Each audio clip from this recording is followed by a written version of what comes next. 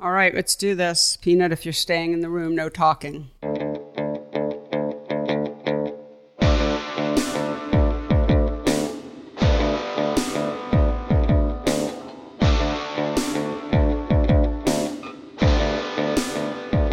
Hello and welcome to the Photo Work Podcast, the talky and touchy-feely version of my book, Photo Work, 40 Photographers on Process and Practice. Hello everyone, I'm Sasha Wolf, recording from my studio at the Center for Photography Woodstock in Kingston. Thank you, CPW. Really continue to love being here. I love coming in and seeing friendly faces. I love my space. I love leaving and seeing more friendly faces. It's just, feels like home, so thank you. And let me just mention that CPW has a wonderful exhibition up right now. It's called Levy, Photographs by Adriana Alt, and that's up through March 17th. So if anyone's in the Catskill area, please head over to CPW and check out Addie's show. Addie is a great photographer, and really happy for her that she has this wonderful exhibition up at this wonderful space. So how are you? Oh, wait, I didn't, hey. Wait, hold on. Hey, oh my God, what in God's name is happening? Well, you know what? CPW should come before me. No, the world has gone mad. I've gone mad. It's all upside down. This is a fireable offense. I think.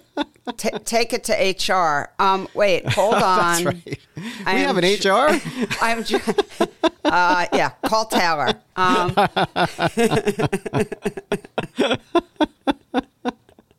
Who you've been WhatsApping with nonstop since early this morning, true. and I just told you to cut it out because it was driving me insane. So our WhatsApp thread can just explode at any time. It does. Everyone, I'm joined as usual by the wonderful, incomparable Mr. Michael Chauvin-Dalton. That's my guy. There he is. Hi, Michael. Hi. Hey, you know what? While we are thanking our supporters, let's thank our main sponsor, Picture House in the Small Darkroom, who have sent me a lovely list of events coming up, and they have quite a few. So take Yay. notes. I'm ready. Or do this at half speed. On Tuesday, February 6th, Clint Woodside of Deadbeat Press will be in conversation. Clint, yes, with Maud Arsenault and her new book, Entangled. And then on February 17th, they'll be joined by Brooklyn-based photographer Sharon Mukherjee. On March 5th, Jay Carrier will be talking about his forthcoming book, Mirage, published by TIS. And Love those guys. Yeah. On April 9th, Ian Lewandowski will be giving a talk in conjunction with his solo show at Clamp Gallery. And then finally, Tim Carpenter, one of our favorites, will be in the studio on April 24th to discuss his new book, Little, published by Ice Plant. So that's a lot. Of course, you can just check that out at phtsdr.com for Picture House, the Small Darkroom.com, or their Instagram with the same handle, phtsdr. So give them a look. Sorry, the first one, Clint, when is that? Yeah, February 6th. Yep, February 6th, Clint Woodside. February 6th. I'm going to be in the city. Maybe I could make it over there. Oh. Yeah, I love Clint.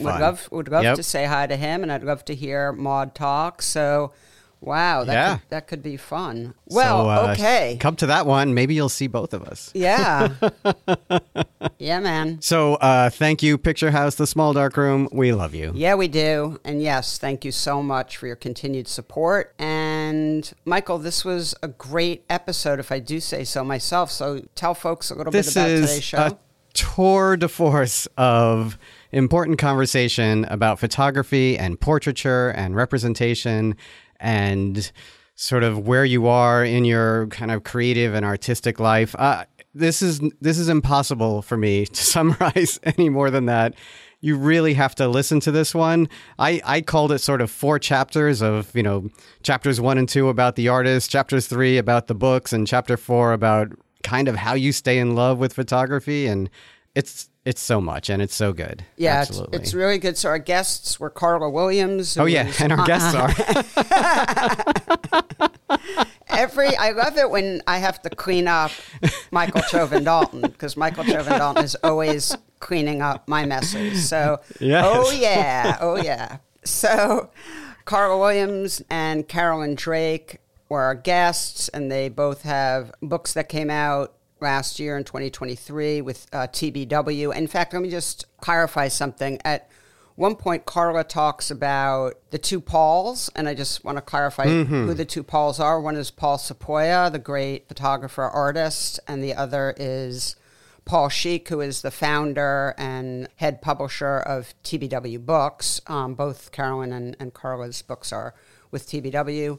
And, you know, I do suggest looking online if you don't have these books before you listen to the episodes. Definitely not necessary, but definitely helpful. Anyway, yeah, incredible conversations. This is one of those shows just personally for me where I actually had to wrap it up because we had some technical issues in the beginning, and so we didn't start on time, and I had another appointment, and I was so disappointed because I really, really wanted to keep talking with them. I mean, I think the audience probably intuits this, or just it's clear maybe that I'm really loving talking to my guests. I think so. I feel if you, the listeners, sense my deep engagement, yeah, that's correct. That's how I feel, and I'm just having a conversation with people who I really, really want to talk to, and I'm also learning from. And so, you know, I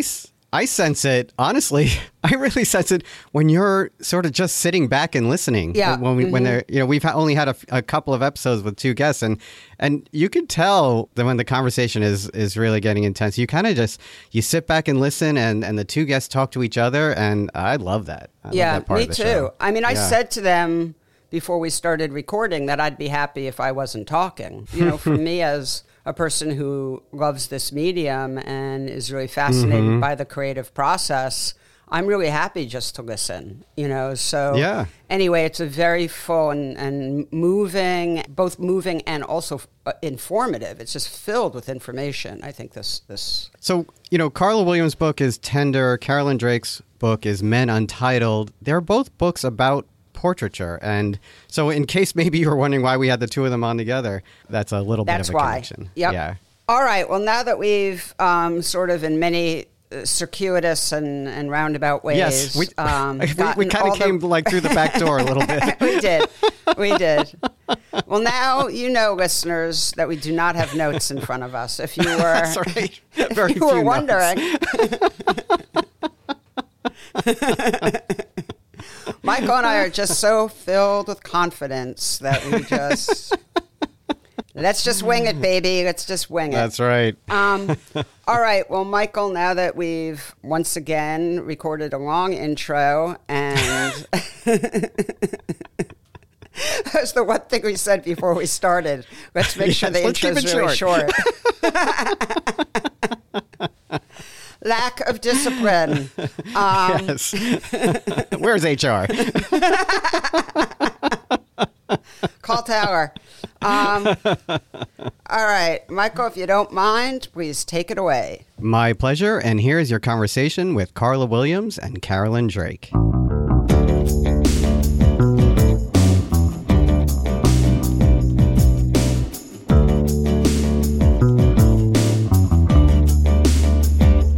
Carla Williams, Carolyn Drake, welcome to the Photo Work Podcast. It is great to have you both on, and this is our first ever. We did one podcast where we had two guests on who were discussing the same project for the most part, but this is our first time having two people on discussing two different projects, but I promise the listeners that there's a reason it will all come into focus soon enough. But Carla, let's start with you. First of all, I'm so thrilled to have you on the podcast. Thank you. You're going to tell everyone about this project and particularly the new book, Tender, but I will just say I've just loved spending time with it so much. Thank you. And I'll gush over it in a little bit for sure, in a little while. But let's get started as we always do. If you could just tell us about yourself and your journey? Sure. I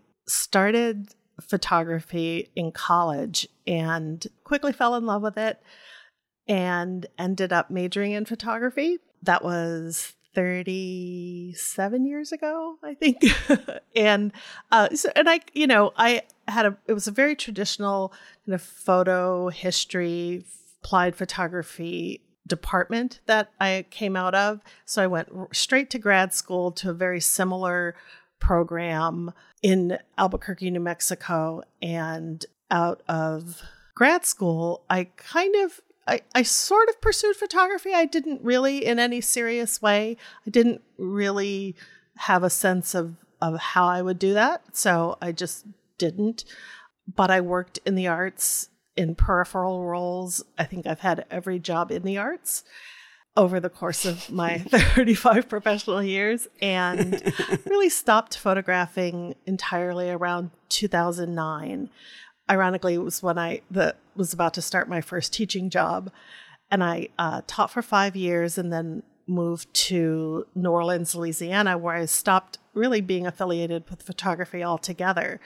And it wasn't until COVID, when Paul Sheik reached out to me, that I even resumed having conversations about my photographic work. It was really something that I had, I guess you could say, retired from, but certainly put in my past. So it's been a kind of a crazy journey these past few years, having to revisit these decades-old ideas and images, but it's also been really quite fun and rewarding to see them all out of the boxes finally.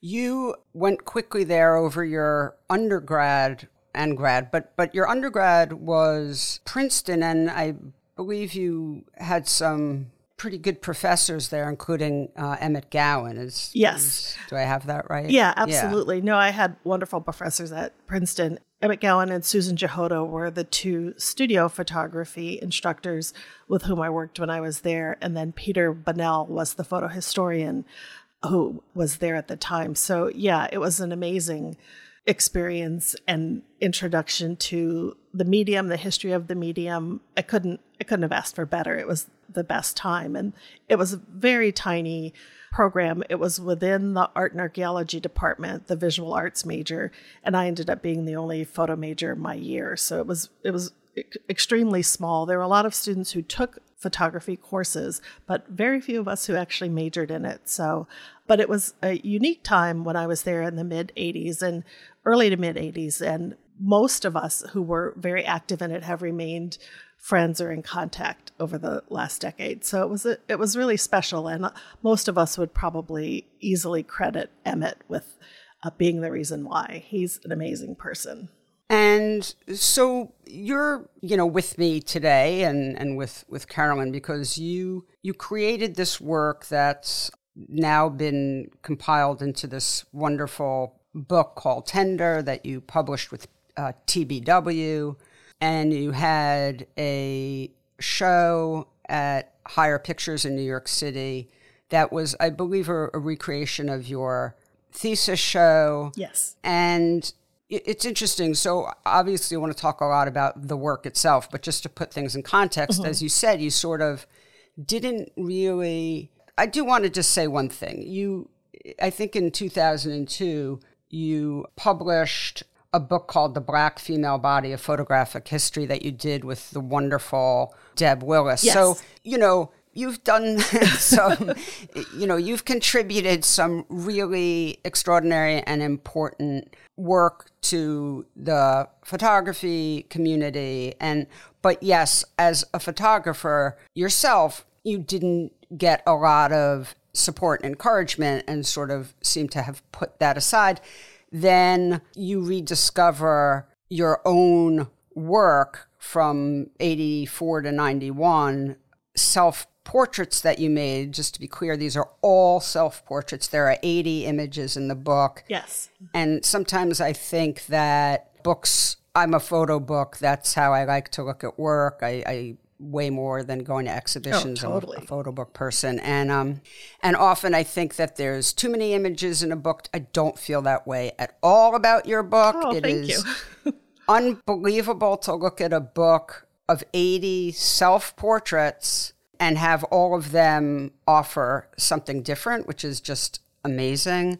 Thank you. Someone referred to your work as like a diary, and I think in some ways it is a diary in the way that, you know, sure, a diary can be repetitive or whatever, especially when we're young and moody and still sort of adolescent in our, but it doesn't feel that way with it. It feels so mature, and I think one of the reasons it does is because there's such a sophisticated interplay between these self-portraits, many of which are nudes, many of which are not, but there's such an interplay between them and how personal they are to you and how diaristic they are, but yet how much they also, many of them reference other photographers and particularly certain styles within sort of the photographic history or certain prominent artists, whether it's Cindy Sherman or Edward Weston or Man Ray,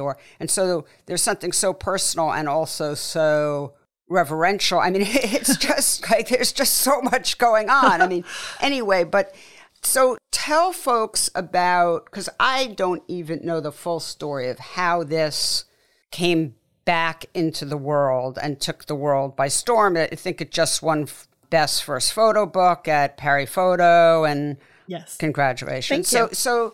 So tell folks really about how this incredible treasure trove of work reappeared, and then I do want to get into the what is the work and what you were thinking about while you were making it. Sure. Well, yeah, how it all became really unearthed and got out into the world was really the most random way and serendipity, really. I had a small shop here in New Orleans called Material Life, and one of the things I sold was vintage photographs. And it was the primary focus of the shop was artist editions, vintage items, anything that Black artists make that were on the affordable end of the spectrum. So, for example, Mickalene Thomas is a really good example because she's made a lot of objects like a little compact mirror or a puzzle or things that could, you know, operate in a very different marketplace from obviously her fine art originals. And so, and I had a customer who bought a lot of vintage photographs from me. And it took me the longest time really to make the connection. Out of the blue, maybe 4 or 5 months into COVID, the COVID shutdown, and which shut down my store, I got a phone call out of the blue from Paul Sheik, and he had been given my name by Paul Sepoya, who was my customer, who told him about my work. And for the longest, I couldn't figure out how Paul had learned about my work because I had only just scanned all of the work when COVID hit, and I was sitting at home with nothing to do. So I scanned it all, created a website, but it seemed really unlikely. I'd never met Paul or spoken with Paul Sepoya, so it was kind of a mystery to me how he had seen the work enough to tell Paul Sheik about it. And as it turns out, and I absolutely don't remember this, apparently at some point I published 3 of them on my store's Instagram. No recollection of it, could not tell you which images they were. He cannot remember which images they were, but apparently they were impactful enough to cause him to sort of spread the word. And on the That's amazing. Isn't that amazing? And then on the strength of that, Paul called me, and then it was off kind of to the races. So it was just the most unlikeliest of scenarios. But you know, when someone calls you to say, do you think you might want to make a photo book? Like the first thing you say is, yeah, because who doesn't? I mean, one, it's not a call that happens every day, certainly. And who doesn't love photo books? I mean, like you, I fell in love with photography largely through photo books. I worked in the art library. And at the time, my job was photocopier because students weren't allowed to handle the books themselves on the copy machine.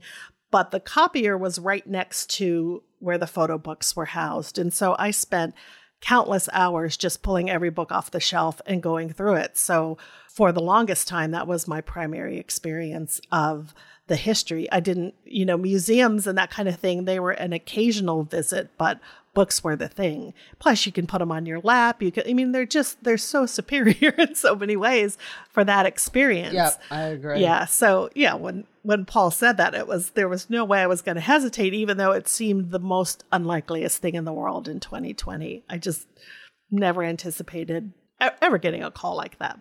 The two Pauls. Yeah. Yeah. My patron St. It's Paul's. really Yeah. amazing. It's totally amazing. So I want to just read to you something that Zach Ritter wrote in American Suburb X about your work. Even when Williams performs for the camera with an exaggerated smile or affected pose, there still remains a degree of sincerity, even of interiority, that reminds us we are looking at one person rather than a cipher for many. And though we may be aware that a performance is often taking place, we also, I think, see that a kind of introspection is being carried out as well, that she is exposing or discovering new layers of herself as much as she is riffing on or caricaturing, say, the poses and expressions of women that she would see in fashion photography or in her father's stash of pornography magazines that she and her sisters stumbled upon as teenagers. For as much as she came to understand self-portraiture as a whole philosophy, really, about the relationship between the camera, subject, and photographer, she also thought of the camera as a confidant, as something she could divulge secrets, musings, half-thoughts, and suppositions to. More than just technical apparatus, then, the 4x5-inch and Polaroid cameras that Williams used most functioned almost like a diary, something into which she could deposit herself freely and with little hesitation.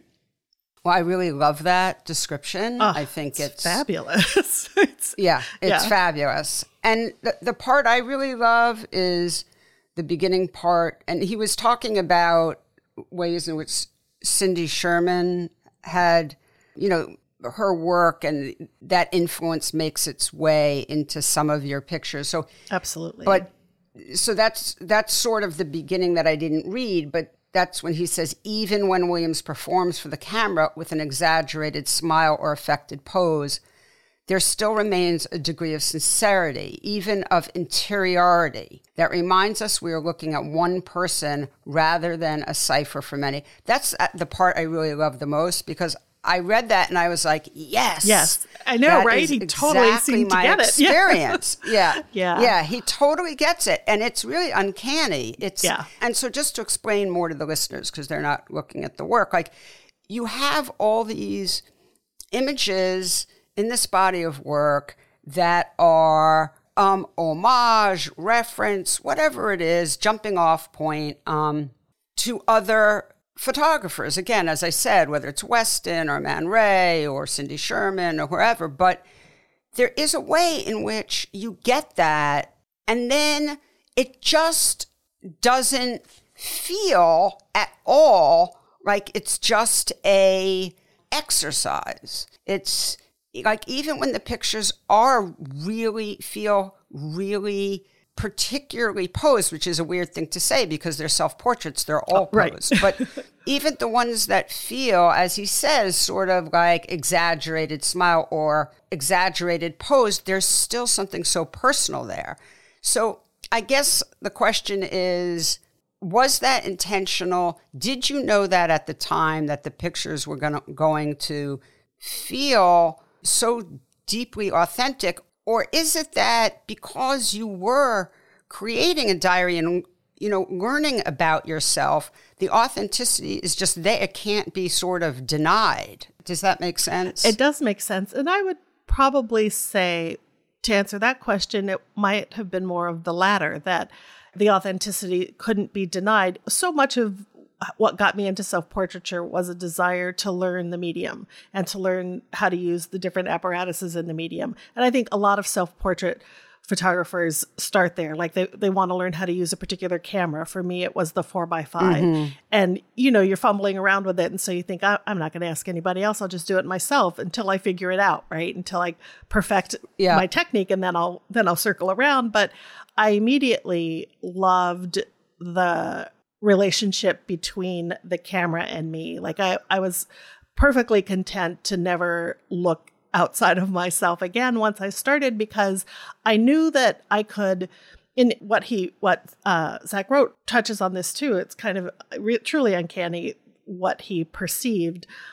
I really wanted to reduce that intermediary in the photographic process. And so I was really conscious of the kind of the scope of my references when I was photographing. So I was absolutely like on any given day, I was thinking Sherman or Weston or Brugiere or whomever it was, probably who I had learned about the previous week in photo history. Every time I'd sit down with the camera, I'd go, okay, let's try some of this. Let's try some of this. Let's try that. Oh, that was nice. Let me try that. And so it's so great. Yeah. Thank you. Yeah, that was really intentional and deliberate. And initially completely disappointing because my images looked nothing like the references, right? They didn't really, you didn't want to copy, but you wanted your reference, I think, to be as perfect as the final image that you'd seen. And mine, of course, weren't. They were messier. There was more slippage. There was always that very personal, intimate, private element because I was experimenting. The whole thing was an experiment. And so that, I think, the evidence of that and as you said, the authenticity of that, I think, is what ultimately made them as a body of work really powerful because it shows this really sustained kind of what I've come to think of it in the past couple of years as a love affair. Like I loved photography. I loved every single conceivable element of it when I started to photograph. And so those years, those first, I'd say, at least the first 10 years that I made photographs, it was just a love affair. And at any time I could, I would get with my camera and do some work together. And it was just such an incredible creative outlet. One of the reasons being, especially with the self-portrait, is in those pre-social media days, you didn't ever have to share anything if you didn't want to. So you had the freedom to do anything you wanted. And you still do, but I think the perception is that you don't, right? Because there's this expectation that you share. But then it was just, my greatest expectation was, please let this exposure be good so that this negative is not hard to work with. And so I think what it has become was what existed in the work, but what I was not entirely conscious of as I was making it. I think that really sort of developed with the breadth of it over time.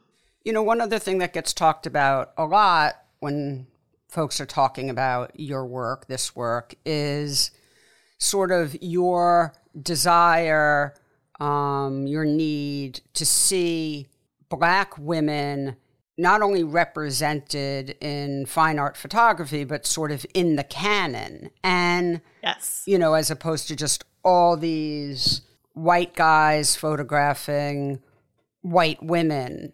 But I wonder, is this something you actively thought about at the time? Yeah, that I actually did think about at the time. Not so much for what you could say is the sort of political imperative of balancing representation, but just out of the curiosity of it. I just wanted to see what my likeness or my approximate likeness looked like rendered in these different ways. And so because I didn't see it, I made it because I just wanted to see what it looked like. Right, yeah. And so that I was conscious of. Yeah. That makes perfect sense to me because sometimes when I've been reading about the work, sometimes folks have written about it in a way that makes it seem like it's just the way that people put it, where I've been a little bit like, this work feels so personal and so deeply emotional that it just doesn't feel loaded politically.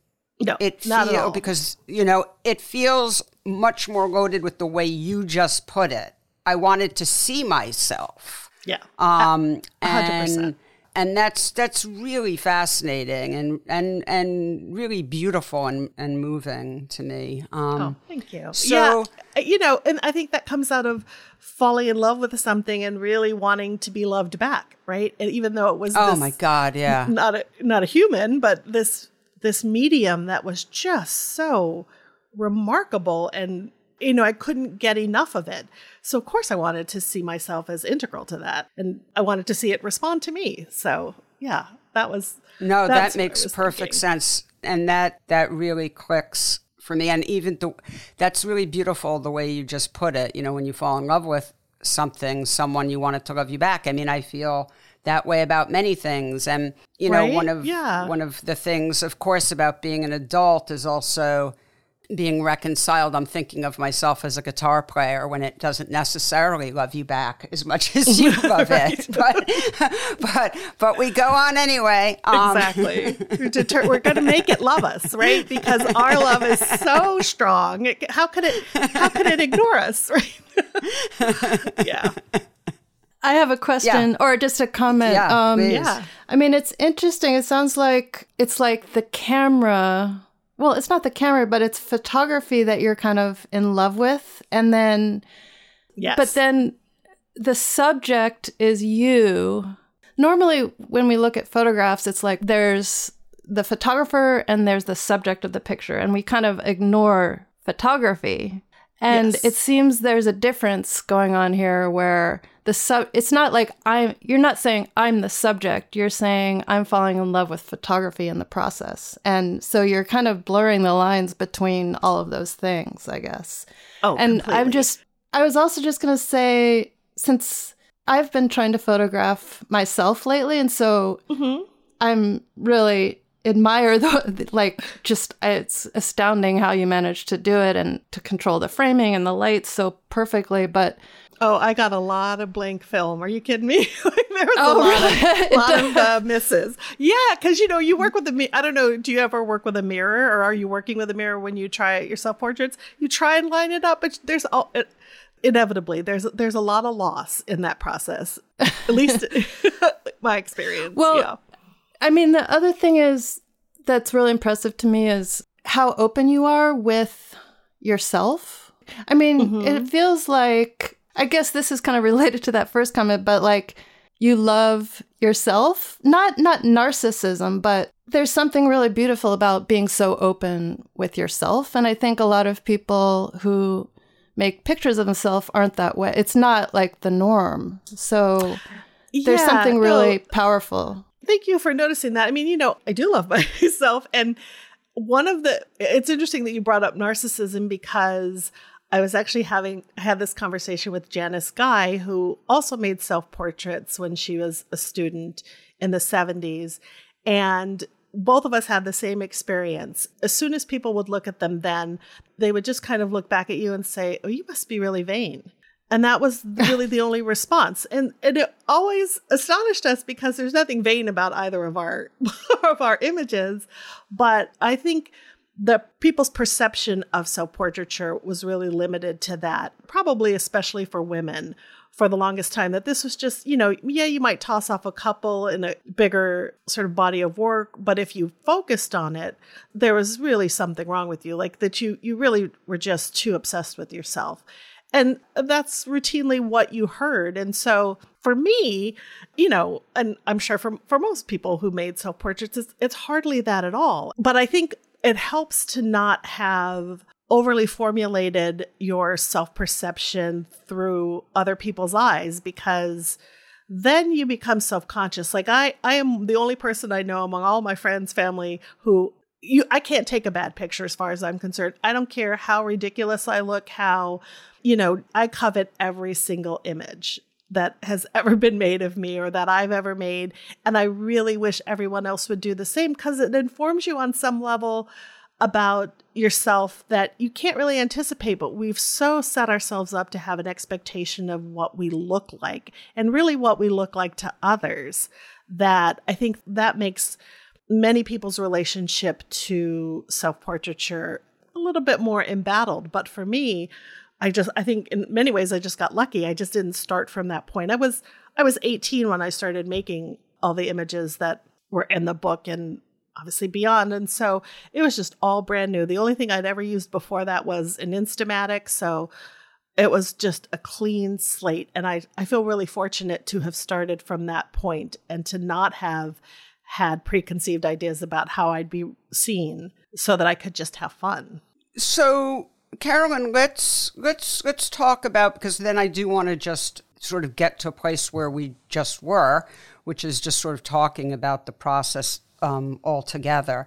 But, for the listeners, the reason I wanted to have you both on is because, I'm looking at, so you both published your books, the books we're talking about today in 2023, and I think the past 6 months, but maybe anyway. We were actually on press at the same time. We're right at one after the other.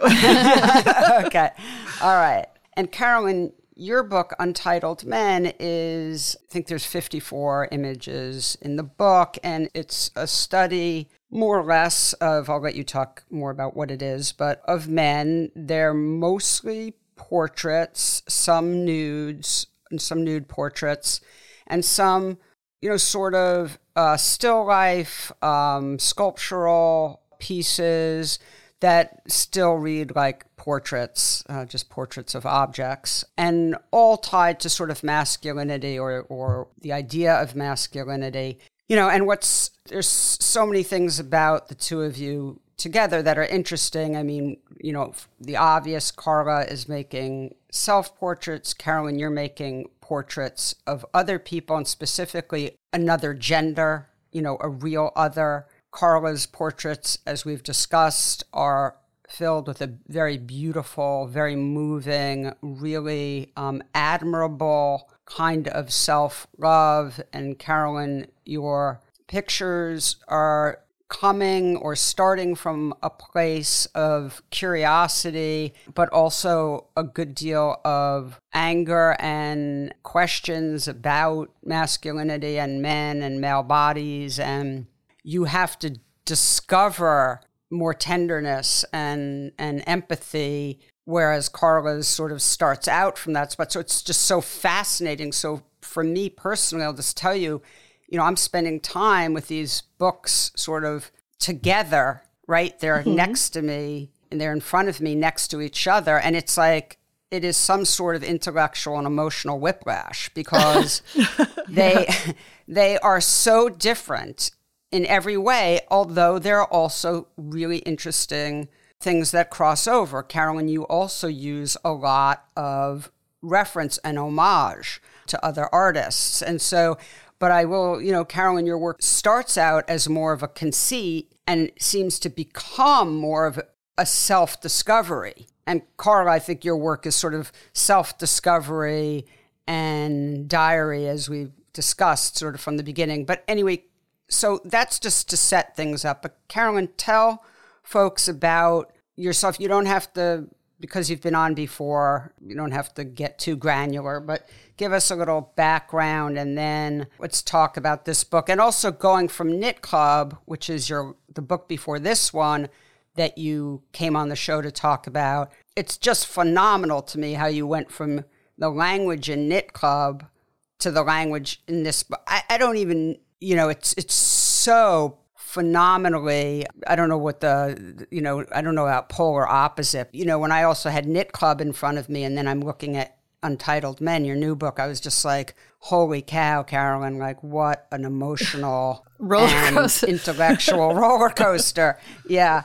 But anyway, so yeah, just give us a little bit of background and then we can jump into talking about the book together. So there are so many differences from Carla's story, I guess. I mean, number one, I think I was about 50 when I started this work. So it was post-Me Too, and the Me Too movement had triggered it had made me angry and triggered personal memories of things that I had experienced in the past that made me even angrier. And it was also the year that Roe versus Wade was overturned. So I had a lot of this anger built up, and I had proposed to kind of do a follow-up of my Knit Club project, which, as I spoke about in the previous podcast, is about a community of women who I had befriended in a small town in Mississippi. And in that work, I had found ways of not representing, but like visual exploration of this community in which I steered away from exposing their bodies and found other ways of visualizing like the mood and the feelings that to me were connected with them. And in this work, so I had proposed to turn the camera on men in this place. And so I went back and just started photographing some of the husbands of the women I had photographed, and also some of the men who had helped me with the Knit Club project, but who I had rendered invisible in that one. And so I turned the camera on them, and I didn't want to use the same language as Knit Club, but also this project, it was such, the whole time it felt like such a rush because I had a deadline. I had to finish this in 2 years. So I'm kind of taking on this whole new subject matter and feeling, you know, what am I going to do? And I started just taking portraits of people. And after several months of working on it, I kind of slowly came to the realization that I really wanted to look at the men's bodies, but I had been terrified to ask them if I can do that. And the first nude that I shot was actually of a man who offered to do it. I didn't have to ask. I had invited these guys to to do a photo shoot where we were going to have them all straining to lift a log together. And this one guy made a joke in our joint text message that he was going to take off his clothes. And I quickly kind of pushed him that I would be interested in that. And so that was the first nude picture in the project, but it wasn't until many months even later than that that I actually started directly asking people to do that. I was interested in kind of interrogating, maybe we would call it white masculinity, and reversing the gaze, putting men in positions that we've seen women in over the centuries of art history and photographic history. So it's very unlike Carla. And I was so conscious of the way women's bodies have been represented and the harm that I feel it had caused. I had gotten to a point where my relationship with photography was almost the opposite of Carla's. Like, I had started to just have problems with photography. And this was my way of almost like getting back at photography. Like, I'm going to reverse photography and do it this way. And so I would take pictures looking down on the men and scrutinizing their bodies and reversing the roles that we have normally seen most often. And also, I think another shift from the Knit Club project was to enable the viewer to kind of look directly at these bodies. I started getting rid of the backgrounds and the geography and the place. It wasn't about Mississippi this time. It was about the body. So I started using cloth or curtains as backgrounds and just kind of honing the view onto the body. Just to be clear for the listeners, you said you had a deadline. It was because you had won the Henri Cartier-Bresson Foundation award grant, and there's a deadline to produce work for that. Yes. I think the way the work came together, if it works, I think it's because I was kind of channeling a lot. I was attempting to channel the anger that I had built up onto these men. And over time, as I worked with them, and several of them I photographed over and over again, and became more comfortable with them and became friends with them and collaborated with them, there was a certain amount of empathy that kind of seeped its way into the images. And so the tension between that bit of empathy, but still the anger, kind of comes together in the images, I hope. Yeah, no, I think that's right. I mean, it is for me as a viewer, but so I can only speak for myself. I mean, one of the things that's just so fascinating to me about both these projects is they seem like projects of self-discovery. One sort of more obvious on the surface, Carla's project, but your project to me ultimately is a project of self-discovery, right? In some ways, I'm not sure it has anything to do with these men. I don't even know if it has to do with men. It has to do with how you feel about men. Yeah. I mean, I think it's also my gender identification is kind of fluid. I think photography for me was it was my male side. Like, you know, and there's different ways of thinking about gender, but I mean, I agree that it's a self-discovery, and I agree with you when you say that it's not necessarily about men.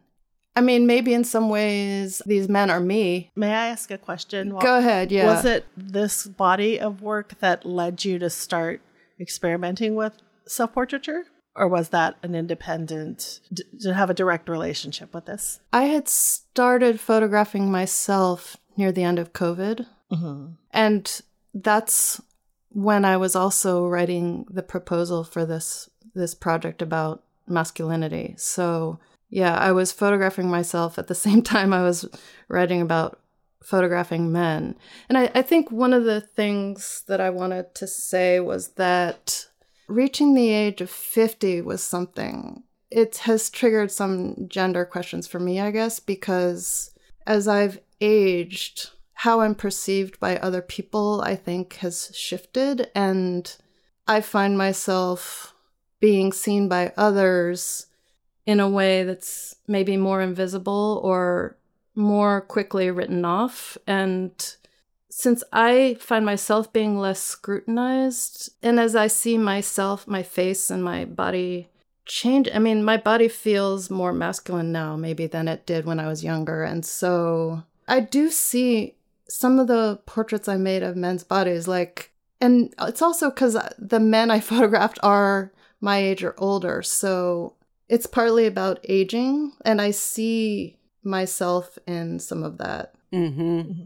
And I think I had convinced myself that, I mean, I think there's a lot of confusion. I think one thing that drives me to photograph is something I'm confused about. And I work through confusion using the camera, and I don't necessarily end up with an answer, but it's a process of working on something and considering it. And so I think my last couple projects had been focusing my attention on women, and I felt a need for someone to turn the camera in the other direction. And so in a way, I was also feeling like I was fulfilling a need that I had, not necessarily a desire.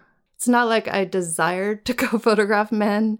I actually didn't. And when I actually got this grant and started shooting the men, I was a little bit horrified because I felt less pleasure from it than I did from photographing women. So those are maybe some semi-muddled comments about the project. No, I don't.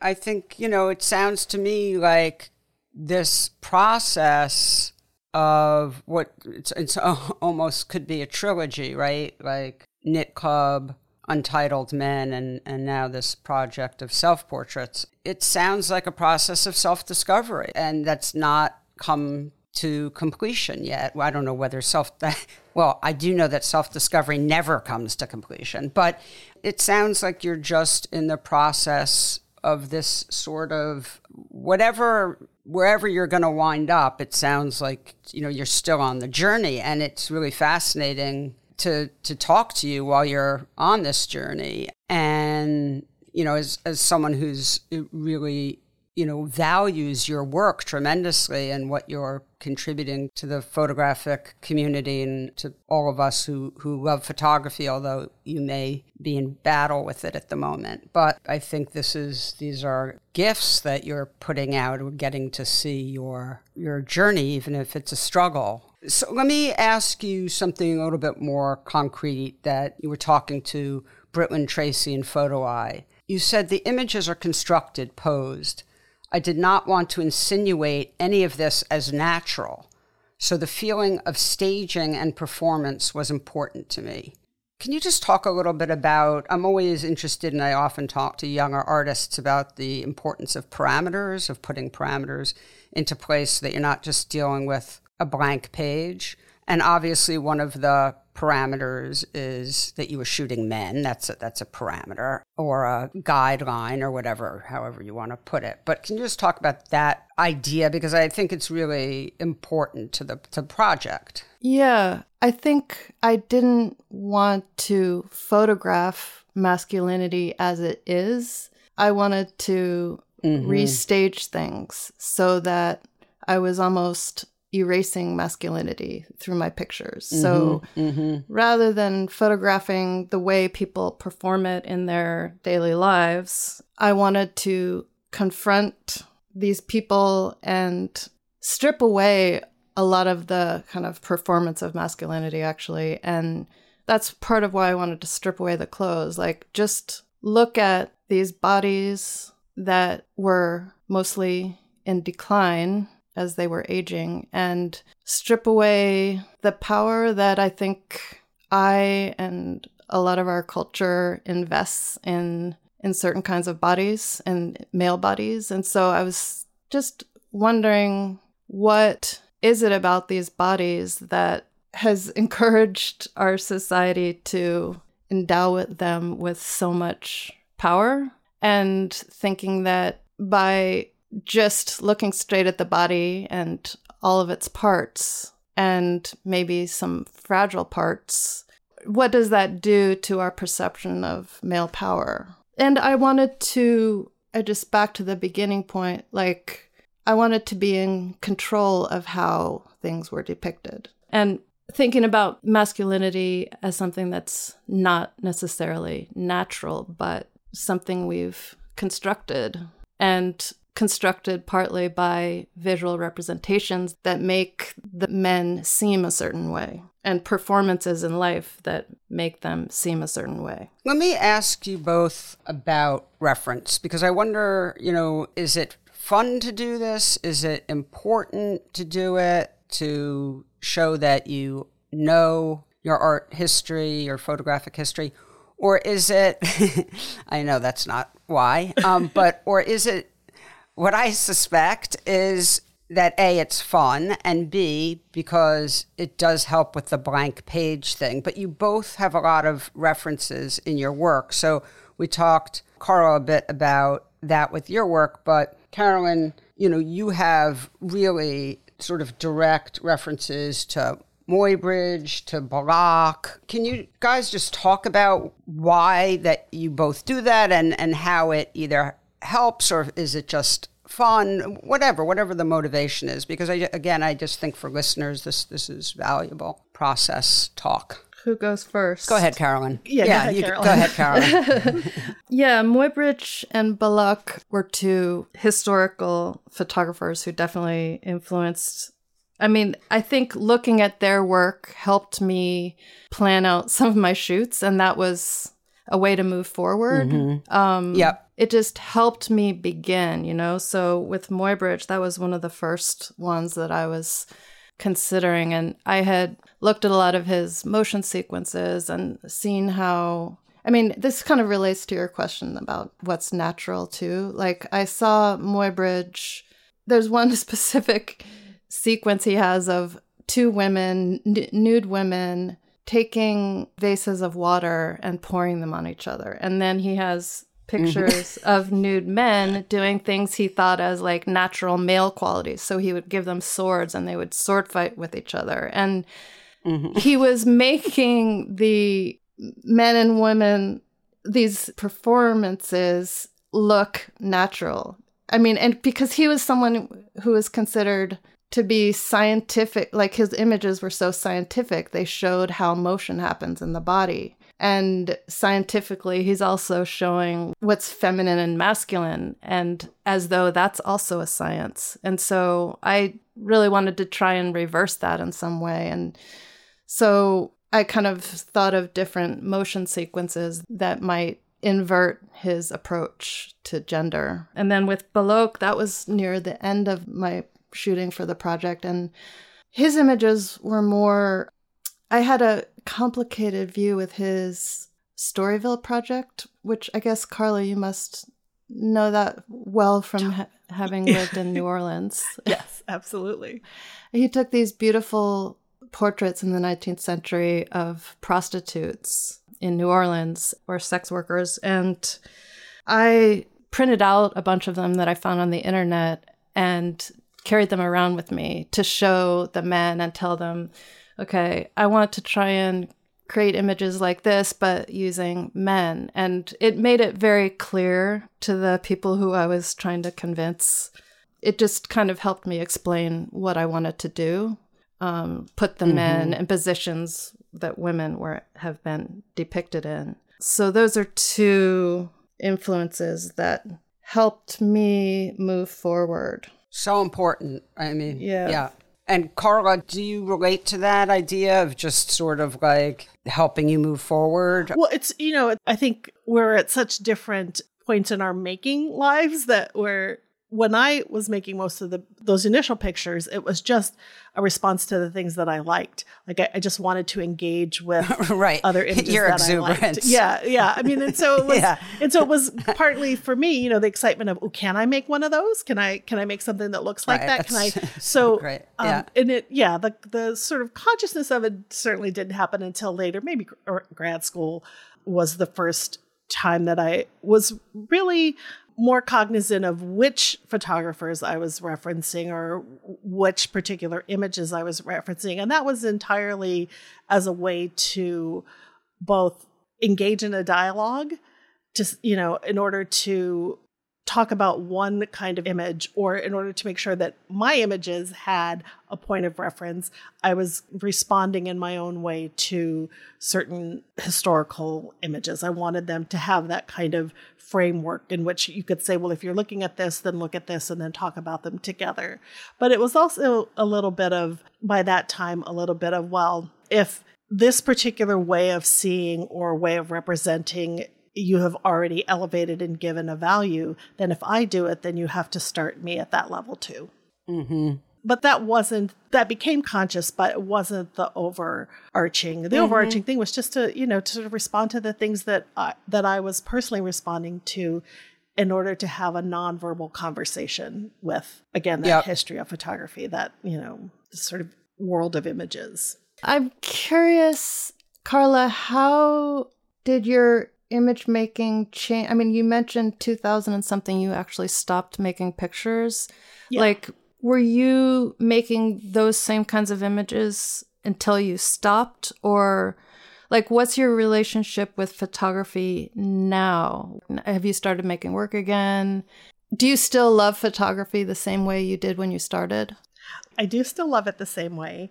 We're older now, so we have a different kind of more settled relationship. I never stopped loving it. I think that, like any relationship, you have good and bad periods. So when I stopped, it wasn't because I didn't love photography. I just didn't.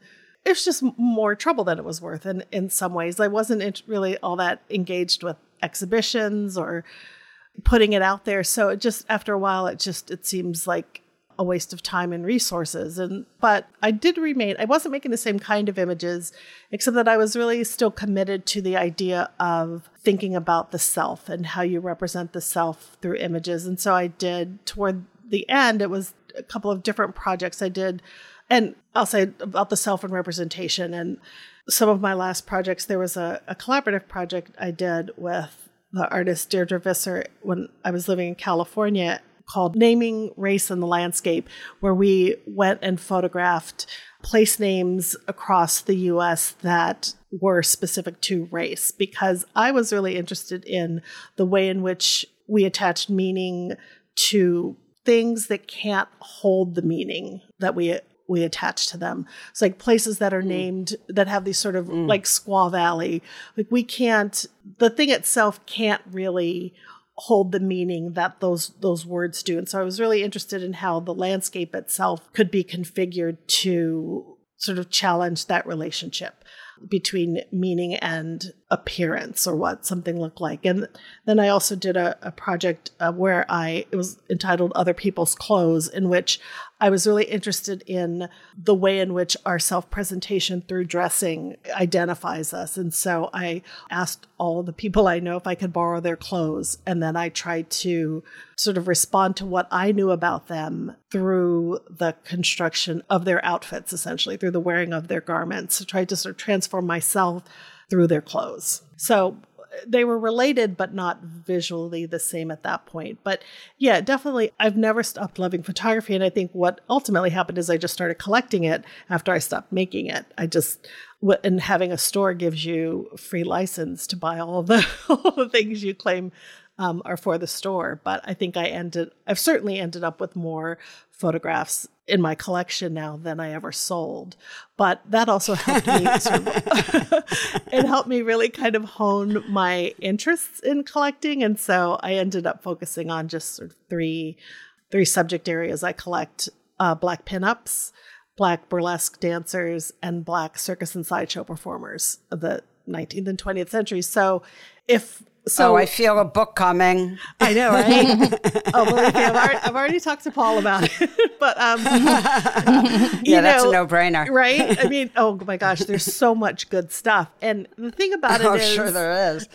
Now that I'm working with a gallery, I'm working with Higher Pictures, and there have been conversations about, well, are you going to start making new images? I had no intention of when I embarked upon the book project with Paul, but now there feels like a different kind of imperative because now I've kind of put myself in it. So I have, in a sense, more of a responsibility to grow this or to sort of make more connections between my past work and now my archival work and my writing. And so I think I am, but changes every other day. Most days it's like, yeah, I'm gonna make new things. And I think, you don't even have a camera anymore. What are you thinking? Like, what are you doing? So, but it's clearly, as anyone could attest, it's clearly all so connected ultimately that if you had to, you could say, oh, well, it's all been one whole creative project this whole time. But it's certainly taken very different configurations depending on what I was doing. But yeah, so I'm struggling with it mostly because I really never thought about photographing again before this past year. Well, I can relate to I'll just chime in and say, I started making pictures in high school, spent a lot of my time in the darkroom in high school, and then was making a lot of photographs at college. I went to Purchase, but then got really involved in film and then started making films. And I was a filmmaker and worked in that industry for a long time. And then when I got burnt out in that space, I fell into just editing friends' work. I built a darkroom in my place and started taking pictures again. And this was, I was probably, in my late 30s, and yada, yada, yada. I wound up opening a gallery when I was, in my early 40s or whenever it was. So, when I look back on my life, it's all photography. Right. It's just either still photography, moving pictures, making it, editing it, championing it, talking about it. But, it's Well, and as a creative, I don't know if you've had this experience, but every single person I ever have known, it seems, who was a photographer, it ebbs and flows. And when it ebbs, you think, oh, I'm not a photographer anymore. You feel like you need to make this declaration. And, we all did it. And then now when I hear young people do it, I just think, yep, you're going through the process. But guess what? You're a photographer. So, but we really have, I don't know anybody who just starts from the beginning and thinks, oh, no, it's just going to unfold the way it unfolds. And I'm going to be content at whatever point I find myself. But yes, I have a romantic idea about photography, I think, but I absolutely think it's one of those things that either you are all in and you're never going to be rid of it, or you didn't have any particular relationship to it in the first place. But you don't let it go. That's why even it seems to me, not to be presumptuous, but Carolyn is grappling with it because she cares about it. Because it matters still. So, yeah. I mean, it's you like love it. No, I'm kidding. It is like a long-term relationship. And last weekend, I actually had I took a workshop in wet plate collodion making tin types for just fun. 2 days. Wow. And how fun. And while I was there, I heard myself say, there's just 2 other students, and I heard myself say, yeah, we're all here because we love photography. See? And I just, I do love photography. You wouldn't waste your time if you didn't. That's just it. It's like you would just think, that was disgusting. Like I don't want anything to do with it. And there are disgusting parts of it. Like I think it sounds like you and I are roughly the same age. I think I might be a little older, but I know so much of what you're talking about in your work and the way in which you respond to this history of representation of women, of the particular relationship that photography has to this kind of concept of the hunt and capturing its subjects and all this sort of ugliness that has been really built into the way that we think about and talk about the medium. I think it really sort of started in our era, right? I don't think many of those conversations happened much before the 70s. I haven't seen any documentation of it, if it was. And so that's the time we really started, people were really starting to question, like, is that, that's not so great, And so I completely get that. And I think that's part of how you love it, right? Is that you have to come to terms with the problematic parts. And as a maker, you take on, as you certainly described with Untitled Men, you take on the responsibility of setting it right, of setting it straight, or at least addressing what you see to be the problematic parts of it, because you want to love it and you want to be able to continue with it, but you can't just sit silent. Yeah, and you want to turn it into something that you believe in. Like, exactly. I wanted to see if I can bend it to do this other thing, to follow another rule. And you have to keep, I think bending photography forward is, it's in a constant process of being pushed, which I think is good. Yes. So that's why you want to go back, because people want to see how you're going to push it next. I think, but then you have all this pressure now. Yeah. I know. Now there's this little pressure, but I will say, I think that that is so true. One of the things that I think has made my work so much better in this moment than it may have been had it been sort of out and circulating prior to this is the whole selfie kind of revolution. I think the way in which, and photography is so perfect for that, right? The popular applications of the medium really drive a lot of, I think, our artistic or more academic questions about the medium, but I absolutely love the way in which selfies have become this sort of normalized, ubiquitous thing when they're doing nothing different than we always could. You just extend your arm, press the button, and you get a self-portrait. But this whole concept of it as a means of self-presentation, and of course now with the means to self-publish that self-presentation, I think has done such a favor to self-portraitists, because just like Janice and I and many others got those very shallow comments about narcissism. Well, the selfie culture is about narcissism. So I think we can safely place that part of the conversation there and thus leave more serious efforts with self-portraiture to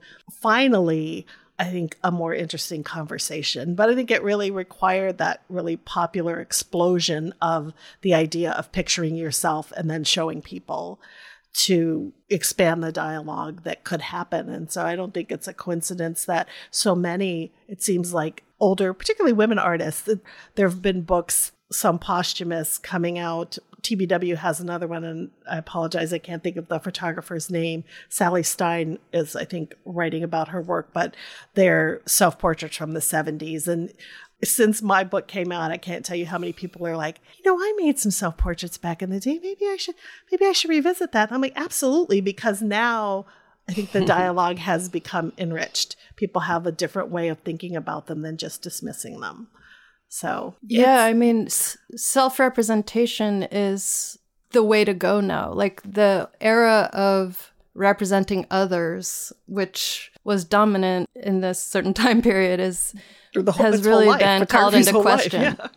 Yeah, and it's been called into question. Black Lives Matter in this country, I think it was one thing that helped really put it over the edge in that direction. But I think that's an important evolution that's happened. Absolutely. I think so too. And so is Kim Kardashian sort of a little idol of mine? I like that book, a book entitled Selfish. Oh my God, that's so brilliant. Like I could not love that more. So no, do I love Kim Kardashian? No. But do I love her book project Selfish? Absolutely. Like absolutely. I think it just makes the conversation deeper and richer and more accessible. I think that's the other part that's really important. It makes it more accessible. It's less academic now because everyone thinks and talks about it. They just enter at different points. So yeah, I think you're right. I think it's a profound shift. It's a really important shift. And the internet, of course, has facilitated it as well. The ability to self-publish, to self-present. Mm-hmm. I mean, as a counterpoint, one of the things that I treasure about photography is when I'm working with other people, I've really enjoyed relating to people and the relationships that I have with people that I wouldn't have otherwise when I'm photographing them. And so for me, I continue to be conflicted in that way because I really believe there can be like more authenticity in self-representation and maybe it's more egalitarian, like more empowering for the subject. But I also feel there's something about connecting with other people and the crossover that happens when you're working with another person. And you said it yourself when you were speaking earlier, you referred to it as sometimes a collaboration. Like I think that has not traditionally or historically been the way in which that relationship has been conceived. We've always liked this model of the master photographer and then the subject who the photographer kind of interprets. But it isn't that way. It is probably never actually been that way. We've just bought into that myth. And so I think just simply the fact that you, as someone who photographs other people and photographs them in really sort of complicated positions, vis-a-vis their gender, their masculinity, whatever that is, I think the fact that you speak about them in terms of the collaboration of it, the back and forth and all the things that have to go into it. I mean, photographing other people is never going to go away. We're all so curious about one another. And so I think what you are doing is exactly what has to be done is, continuing to interrogate how to do it and how to, sort of how to make those relationships translate to the photographic image. I am way too much of an introvert to photograph anybody else. I mean, I forced my family back in the day, but I'm always in awe of someone who can elicit anything from another subject because I can't do it in any way, shape, or form. Not at all. It's hard. That's, I think that's a very hard way to approach photography. I would not have if I had been told no self-portraits, that would have been it. I would have said, okay, never mind. So, yeah, but it's important. It's important for photographers to look at that relationship and let it transform. Well put. Yeah, very well put. I always find it fascinating, who is comfortable photographing other people and who is not. Because there's so many, famous examples of very shy people who sort of really came into themselves and found a certain ease. I think Belloc is one of them. I think from the accounts, Belloc was not socially at ease. He was kind of a total outsider, but I think he found his equilibrium with these women. Yeah.